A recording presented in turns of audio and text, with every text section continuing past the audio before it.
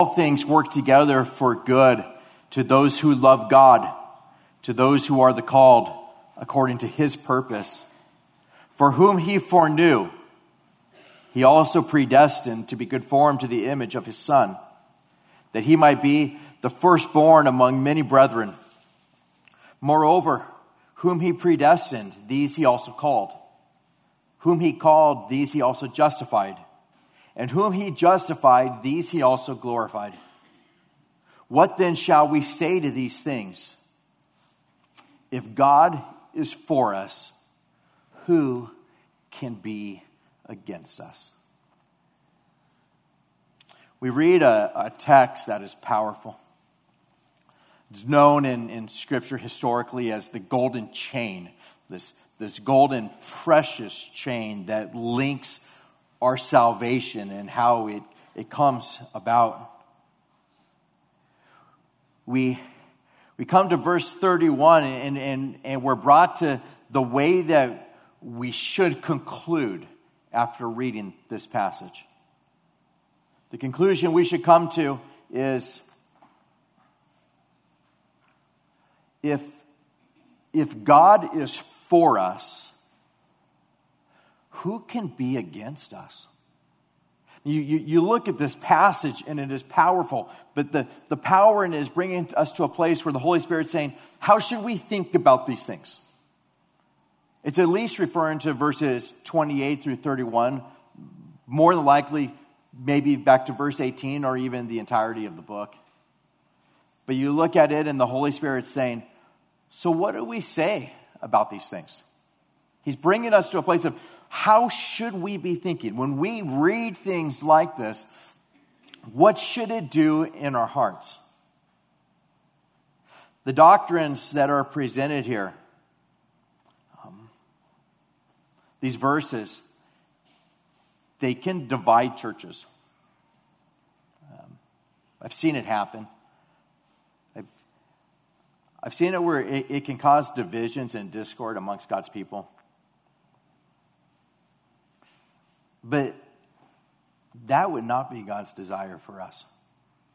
He doesn't go through these passages and say, as a result of this, I'd like you to place yourself in this camp or that camp or the other and have contentions amongst yourselves regarding these things. He doesn't give us this so that we would all label ourselves as those with a certain theological inclination, Lord. Rather, it brings us to a place where he says, how do we respond to these things? What do we say? What do we say when we read something like this? What we should be saying is, if God is for me, if he's for me like this, who could be against me? He's bringing us to a place where we see him and have such an incredible view of who God is, of his sufficiency, of his sovereign hand over our salvation, that we would be left in wondrous awe. It brings us to a place of wanting us as God's people to sit there and say, okay, how do I think of this? What does this do to me? If he's for me, if he is a God who his love is for me, if his grace is for me, if his mercy is for me, if his sovereign, all-powerful will and purposes are for me, if his faithfulness is for me, who could be against me? He wants to bring us to a place where we say, if God is for me, if a God who does whatsoever he wills to do, a God who does whatever pleases him, a God for whom nothing is too hard, a God who cannot be frustrated, a God who accomplishes all his pleasure, a God who can soften hearts and can cause the blind to see, and who has the ability to give life, and he can make us new creations in Christ. If God is for us, who could be against us? This passage was inspired by the Holy Spirit to enable us to see God in such a way that we would feel safe, that we would have peace, that we would have joy, that we would be led to worship him, to be in awe, to have reverence for him. That if prior to studying this passage, you were in a place of thinking, my salvation depends on me. Like, I hope I can do enough to keep it. If you were in a place before where you just thought, like, every time they do an altar call, I need to go up, I think that maybe I lost my salvation this week. If every part of your life, it's just so fragile that you're looking at your salvation and it's so man-centered and so dependent upon you, there's a passage that's here that would bring you to a place of such safety to where you look and you say, okay, if he's for me, if these things are true, if he's for me, who could be against me? I mean, if Almighty God, creator of the universe, is on my side, if he's done these things for me, who could be against me? We know that Satan is against us. We know that the world is against us. We know that our flesh is against us. We know that there's principalities and powers that are against us. We know that these things are against us, but still the conclusion is they're nothing. Not in comparison to the purposes of God and what it is that he has done for us. If he's for me, who could be against me? They can't do anything. The world can come at me and they could torture me. They can tempt me. Satan could come at me and he could bring accusations against me and hurt me. And these are the things that he could do. But if God's for me, who could be against me? I mean, if I know that all things work together for good for me, if I know that there's an all-powerful God who promises things like, I will work all things together for your good, to those who love me, to those who are the called, according to his purposes, I'm safe. I'm secure.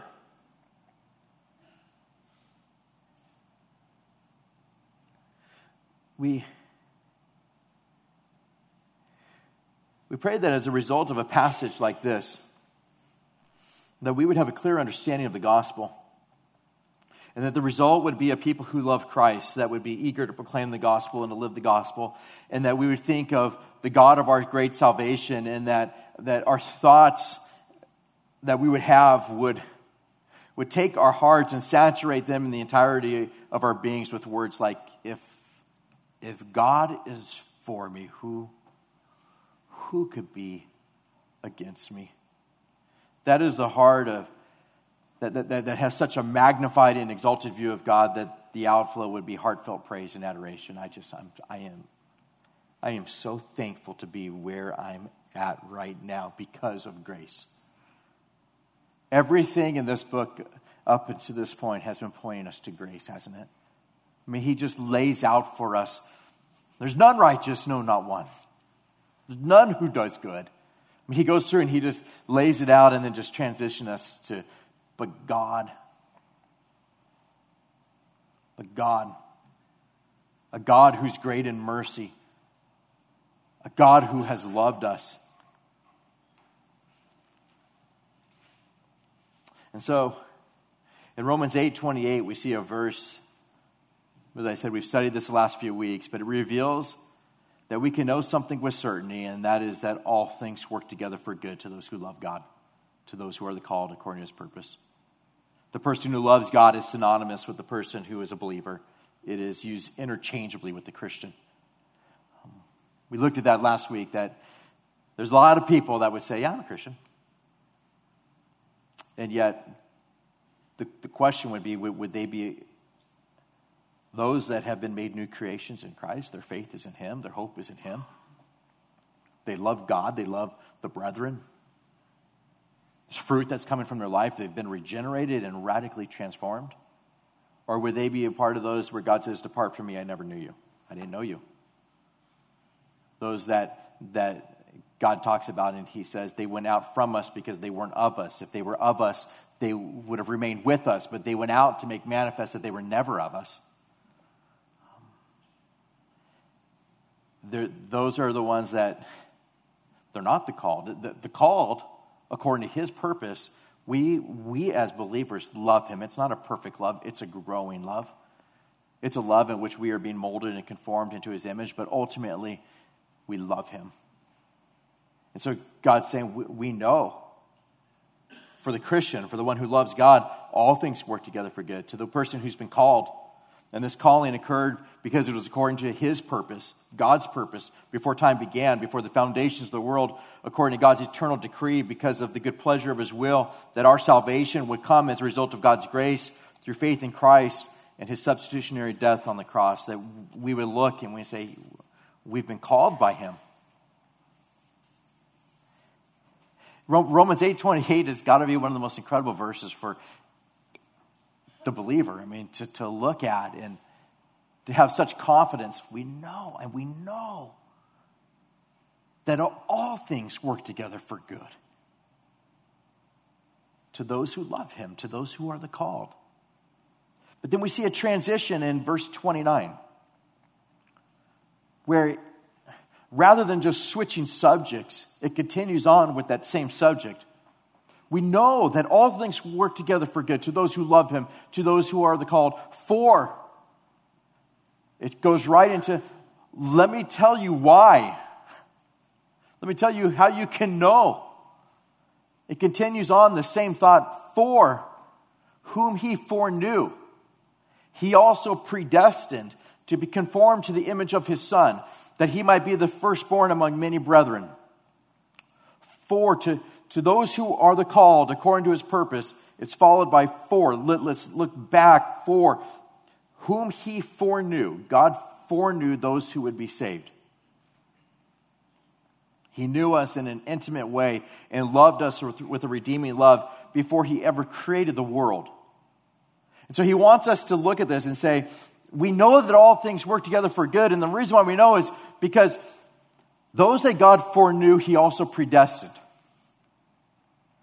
He foreknew us and he predestined us to be conformed to the image of his Son. That according to his purposes, he foreknew us, he predestined us that you and I would be conformed into the image of Christ. What does that look like? We would be conformed towards holiness, towards righteousness, that we would be heirs with Christ, molded and conformed into his image. He began a good work in us and he'll be faithful to complete it. He's molding us, shaping us, and changing us, and conforming us into the image of Christ. The sins that maybe we struggled with months or years back, maybe we're not struggling with to the same degree. But we can know for certain, with absolute certainty, that when we see him, we will be like him. We can know with certainty that there will come a day where we will be changed into his image in perfect holiness, to where there is no more sin, there is no temptation. All of that is gone. All of it has been changed. And we will be in heaven, shining there with radiance as we reflect the glory of Christ who is there on the throne and will be made like him. And he's saying, we know this. We know that all things work together for good because those that he foreknew, he also predestined. And he predestined us to be conformed to the image of his Son. He did this. He has saved us so that we would be made like Christ. Not gods, not deity, but holy. That he might be the firstborn among many brethren, that we would be heirs with Christ, joint heirs with him, brought into the family of God, and given us this inheritance that's incorruptible and undefiled, and it doesn't fade away, that we'd be given this. And so he's saying, we know it's going to work together for good because he foreknew us and he predestined us that there would come a day where we would be in eternity conformed into the image of Christ. And it's glorious. We we're looking at a section of Scripture in which it's a passage that ought to bring us just an incredible amount of joy. We're looking at something in which at the same time is difficult for us to fully comprehend. The Bible talks about in Deuteronomy 29:29 that there are the secret things that belong to the Lord, our God. There are certain things that are the secret things that belong to Him. He knows it all together. He knows how it works out perfectly. Secret things in which we don't understand. It's a mystery to us. And then the verse goes on and says, but those things which are revealed belong to us and to our children forever. There's those things which are the secret things that belong to the Lord, and then there's those things which are revealed. The things that are revealed belong to us and to our children forever. We look at this passage and we see things that are revealed. In the midst of all of it, there's going to be questions. Certainly, there'll be questions. Some of us may come to certain conclusions. Others may stop short of that. Some of us will say, I think it works out just like this. And others may say, I think I need to stop right here and just say that it's mystery from this point on. It'll be something in which we will work through and look at, and yet I pray that in the end that every one of us would come to a place of, if He's for me, who could be against me? I may not understand all the details of this, but if God is for me, who could be against me? He foreknew me. He predestined me. We see that doctrine of predestination and foreknowledge all through Scripture. It's not something that's new to a passage like this. It goes back to what Paul taught throughout Scripture. It goes back to what Jesus taught. It goes back to what Moses taught us. From the very beginning, we see this taking place. We see God talking about His people Israel and saying in Deuteronomy 7:6, for you are a holy people to the Lord your God. The Lord your God has chosen you to be a people for Himself, a special treasure above all the peoples on the face of the earth. The Lord did not set His love on you nor choose you because you were more numbered than the other people, for you are the least of all the peoples. But because the Lord loves you, and because He would keep the oath which He swore to your fathers. God chose you, Israel. And it wasn't because you are more numbers than the other people. It wasn't for any reason other than that the Lord loved you. I mean, He just tells us it. It wasn't. You were the least of all the peoples, but because the Lord loves you, He would keep the oath which He swore to your fathers. We see it there in Deuteronomy. We see it in Ephesians, where it tells us in Ephesians 1:4, just as He chose us in Him before the foundation of the world, that we should be holy and without blame before Him in love, having predestined us to adoption as sons by Jesus Christ to Himself, according to the good pleasure of His will, to the praise of the glory of His grace, by which He made us accepted in the Beloved. We read a passage like that, and it tells us something about our salvation. It tells us that God chose you before the foundations of the world, before He ever created the world.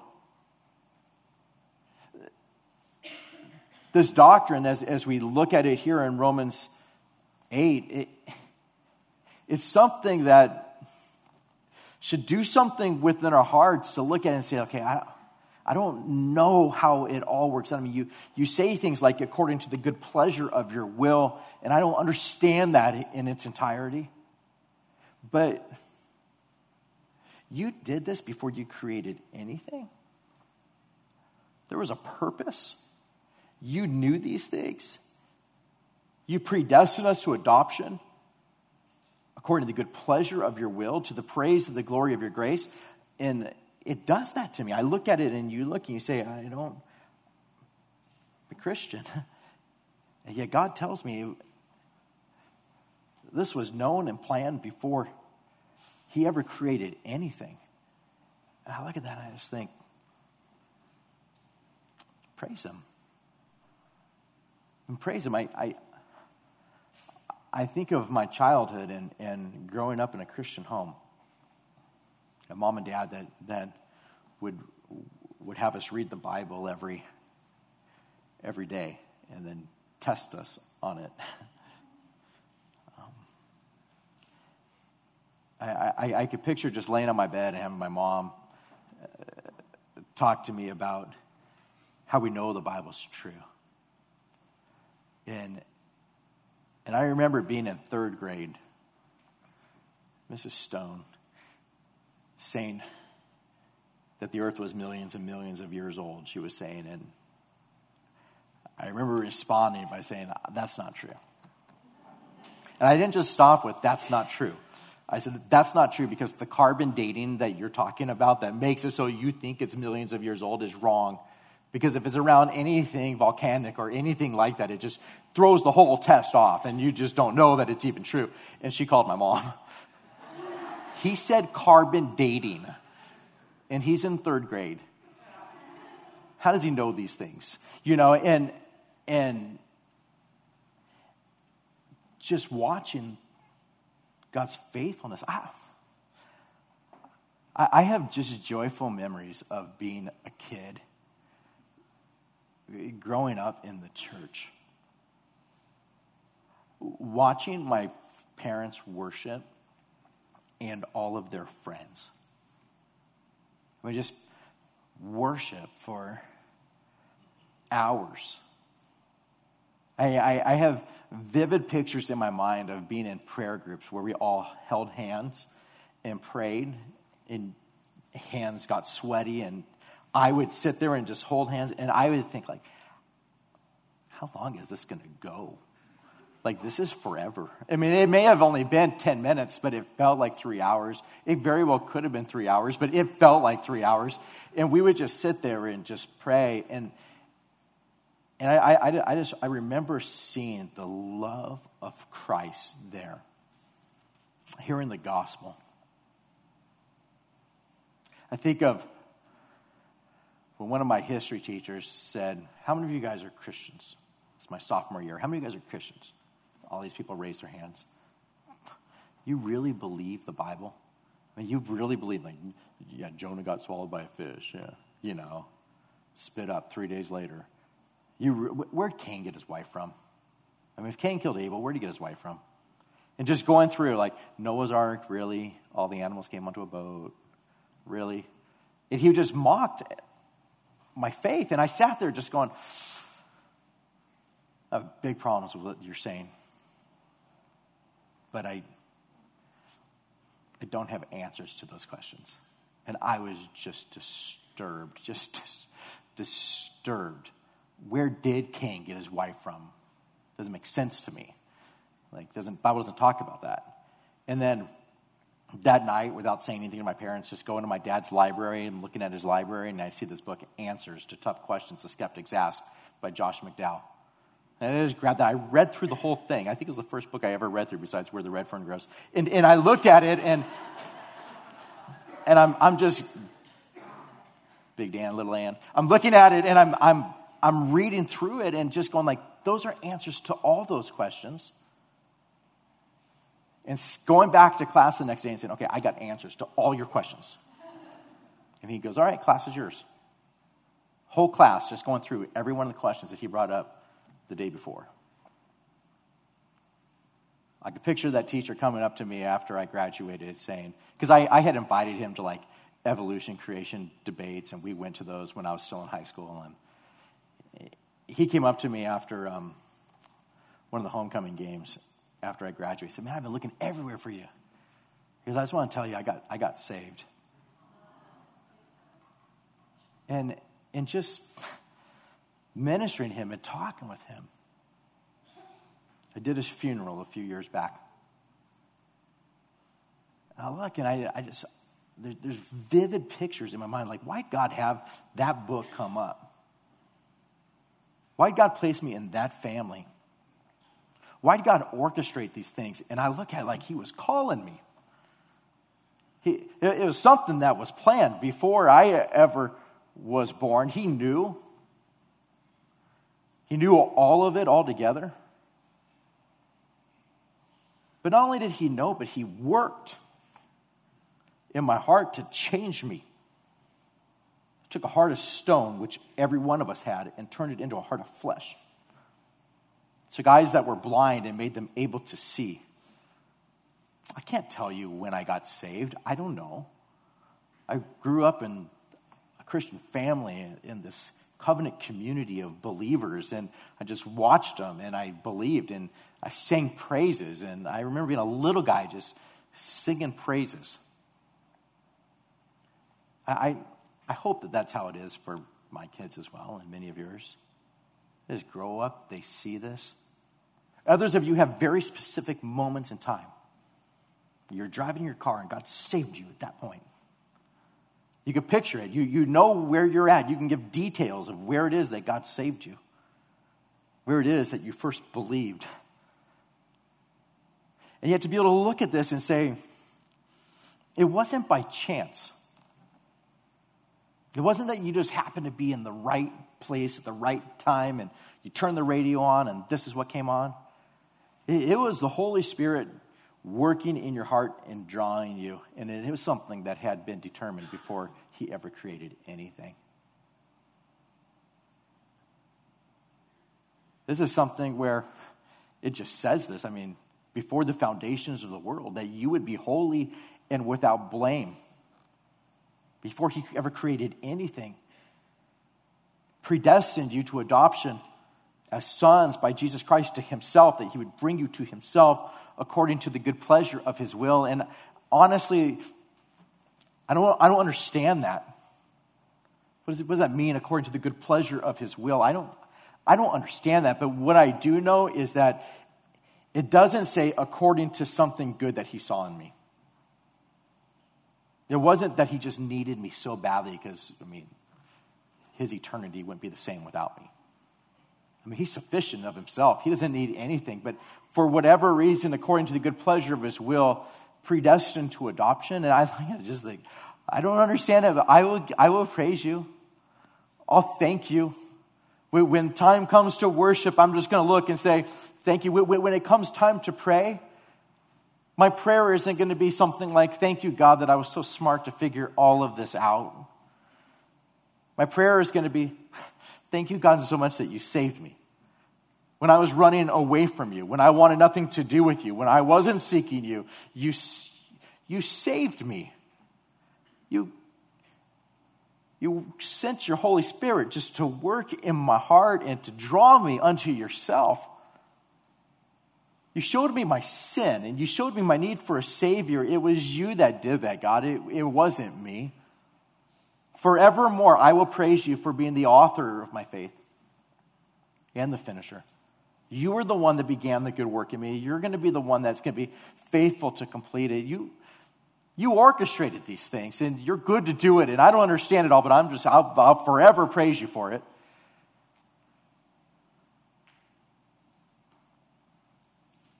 We look and we see that when he talks about those that he foreknew, I don't believe that that's something where he's saying, I'm just going to look and see what you're going to do. There's several reasons why I don't think that's the case. One is that Romans 3:11 tells us that there's none that seek after him. So my heart wasn't going to be prone to go towards him. Romans 8:7 says, the carnal mind is enmity against God. It's not subject to the law of God, nor indeed can be. So then those who are in the flesh cannot please God. I look at John 6:44. Jesus says, no one can come to me unless the Father who sent me draws him, and I'll raise him up at the last day. You look at John 6:65, and then Jesus says, therefore I've said to you that no one can come to me unless it's been granted to him by my Father. Ephesians 2:8 tells us, "For by grace you've been saved through faith, and that not of yourselves. It's the gift of God, not of works, lest anyone should boast."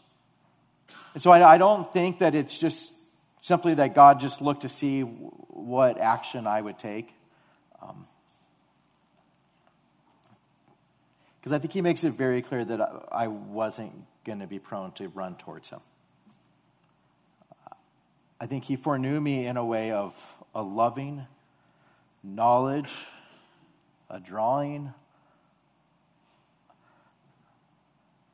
an intimacy that was there before he ever created anything. Romans 9, we'll get into that more.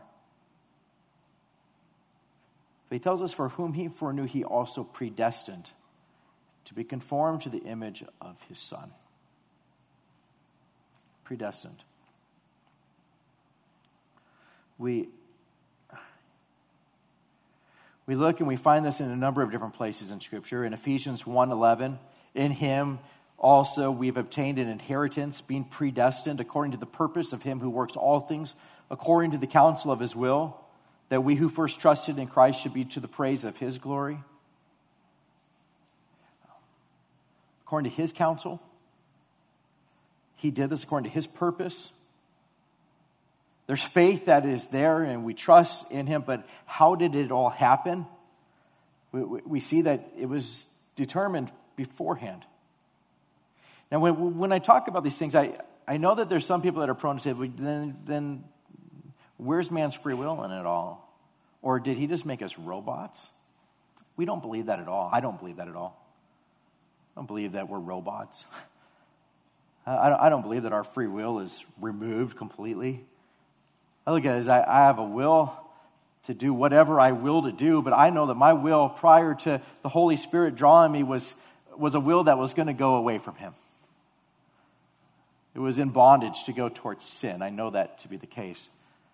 And I know that God works in us. Both to will and to do of his good pleasure, he draws us to himself.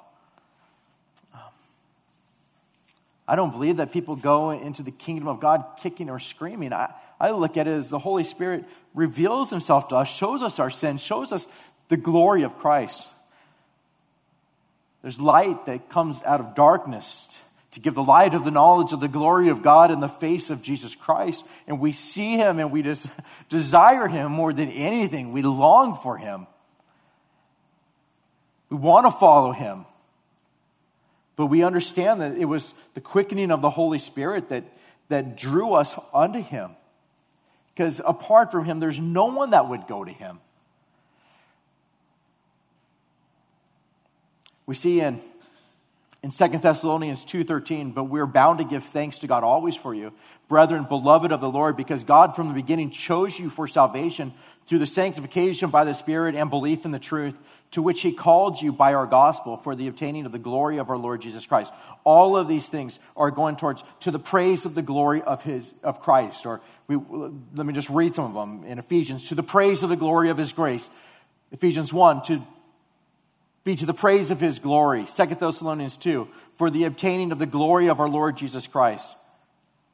1 Corinthians 31, he who glories, let him glory in the Lord alone.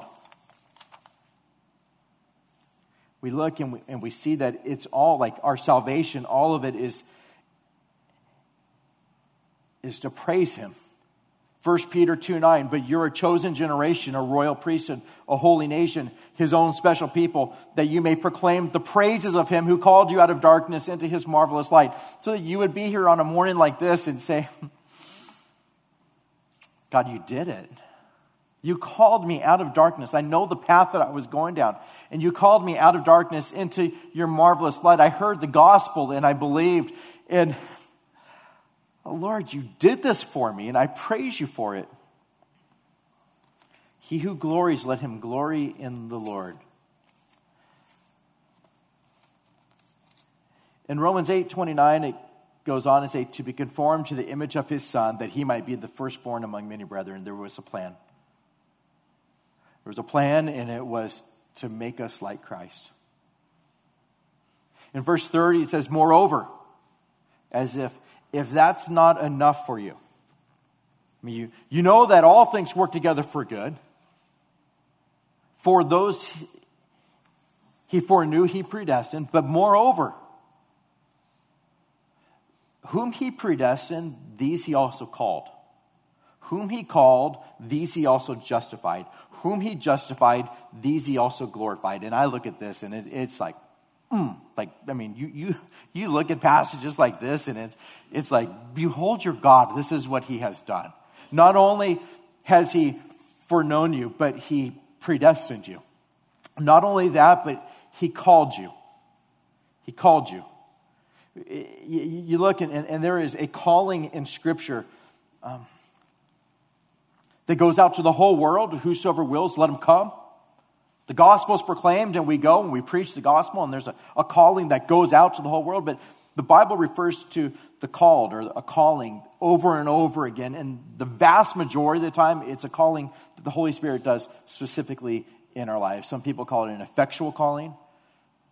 But we look at it and we see it where there was that point in which God brought you to salvation. Let me just give you some verses that deal with that. In Romans 1:6, it says, among whom also are the called of Jesus Christ.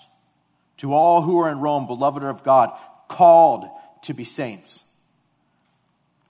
Romans 11:29, for the gifts and the calling of God are irrevocable. 1 Corinthians 1:9, God is faithful, by whom you were called into the fellowship of his Son, Jesus Christ our Lord. Or Ephesians 4:1, I therefore, a prisoner of the Lord, beseech you to walk worthy of the calling with which you were called. 2 Timothy 1:8, therefore do not be ashamed of the testimony of the Lord, nor of me his prisoner, but share with me in the sufferings of the gospel according to the power of God, who saved us and called us with a holy calling, not according to our works, but according to his own purpose and grace, which was given to us before time began. A calling that was according to his own purpose and grace, a holy calling. 2 Peter 1:10, it says, therefore, brethren, be even more diligent to make your calling and election sure. And so we see that. We see a calling that he has called us with. And you can maybe think of that day. That calling that came. And it is your testimony of that time when God saved you. And so it tells us in our text, moreover, whom he predestined, these he also called. He foreknew us, he predestined us, and he called us. Now look at the next section. In whom he called, these he also justified. He did it. Those that he called, he justified. Those are sweet words to us, because when you look at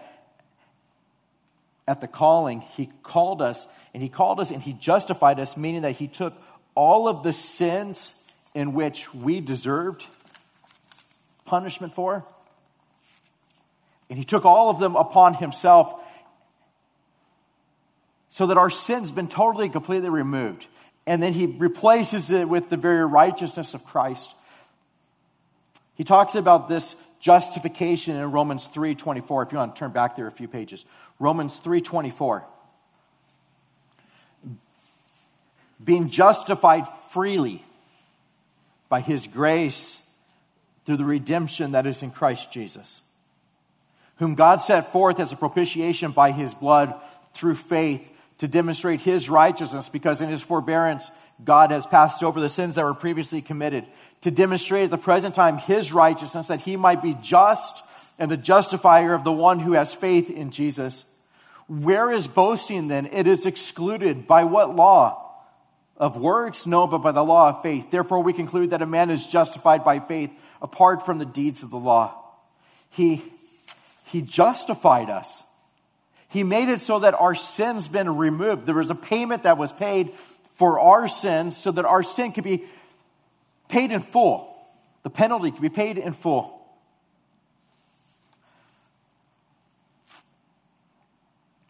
We're going to sing worship songs in a few minutes. first song that we'll sing from, I'm just looking at the list here. Towards the end of the song, it says, and when we see your matchless face, in speechless awe we'll stand. And there we'll bow with grateful hearts unto the great I am. But a day will come when we'll be just in awe of him. I'm here. How? The next song that we'll sing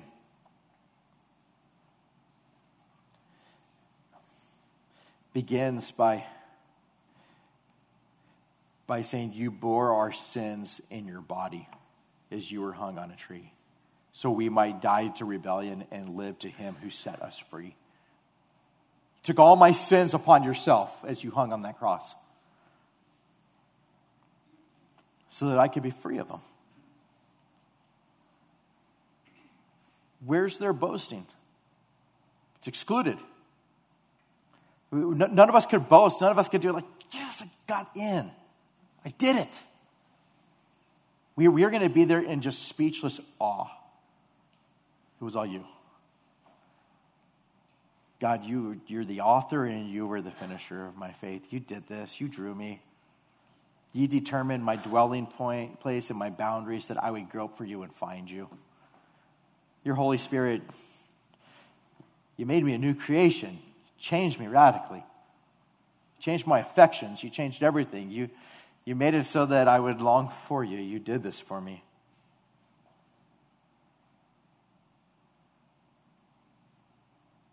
And we will praise him.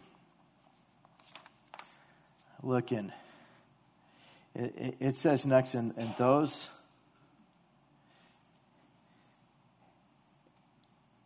whom he justified, he also glorified. A radical passage. I mean, he justified you, he made you so that you were without sin and that you were clothed with robes of righteousness. But those he justified, he also glorified. And we look at that and we say, but we're not yet. We're not yet glorified. We have not yet been conformed into his image. We're not yet in heaven. It hasn't happened yet, but Paul is saying, as the Holy Spirit is inspiring him to write these things, it's as if it's already done. Because nowhere in any of these things does it say some of those that he foreknew, he also predestined, or some of those he predestined, he also called, or some of those that he called, he also justified, or some of those he justified, he also glorified. He's saying, those he foreknew, he predestined. Those he predestined, he called. Those he called, he justified. Those he justified, he glorified. As if it has happened. Because there's surety in it. If he says it, if he did it, if he chose you from the foundations of the world, if he changed your heart and gave you a new one, made you a new creation in Christ, your old things were passed away and everything became new. If God did this, if God took you who were an enemy of God and made you his child, if he took you who did not know him and made it so you knew him and you became adopted and you became a part of his family, you became his bride. If God did this, if he took all of your sins away and gave you his righteousness and made you his own, you are as good as glorified because he did it. For him to change it, for you to lose all of that would mean that he who chose you from the foundations of the world had no idea what he was doing. He who foreknew you had no idea that you were going to do that. He who called you, he did not have the ability to keep you. He who gave you this new heart, made you a new creation, has to take you and transform you back to being the old heart and the old man. He does not do that. He tells you, I began a good work in you and I'll be faithful to complete it. He says, of all that the Father has given me, I will lose none of them. He tells you, I hold you in my hand, and the Father who is greater than all holds you in his hand, and no one can snatch you away. Also in that passage it says, and neither shall you ever perish. It's not going to happen. And so we look at this, and there's just such great confidence. No wonder it's known as the golden chain, because you look at this and say, maybe I don't understand all of it, but I do look at this, and he foreknew me, and he predestined me, and he called me. He justified me, and he tells me that he glorified me. as if it is done, because he assures us that when I do this, I complete it. I began a good work in you, I'll be faithful to complete it. I'm the author and I'm the finisher. And so we look at this and it brings us to a place where no wonder we're brought to a place of saying, what do we say about this then? I mean, should we go outside and argue about it, the details?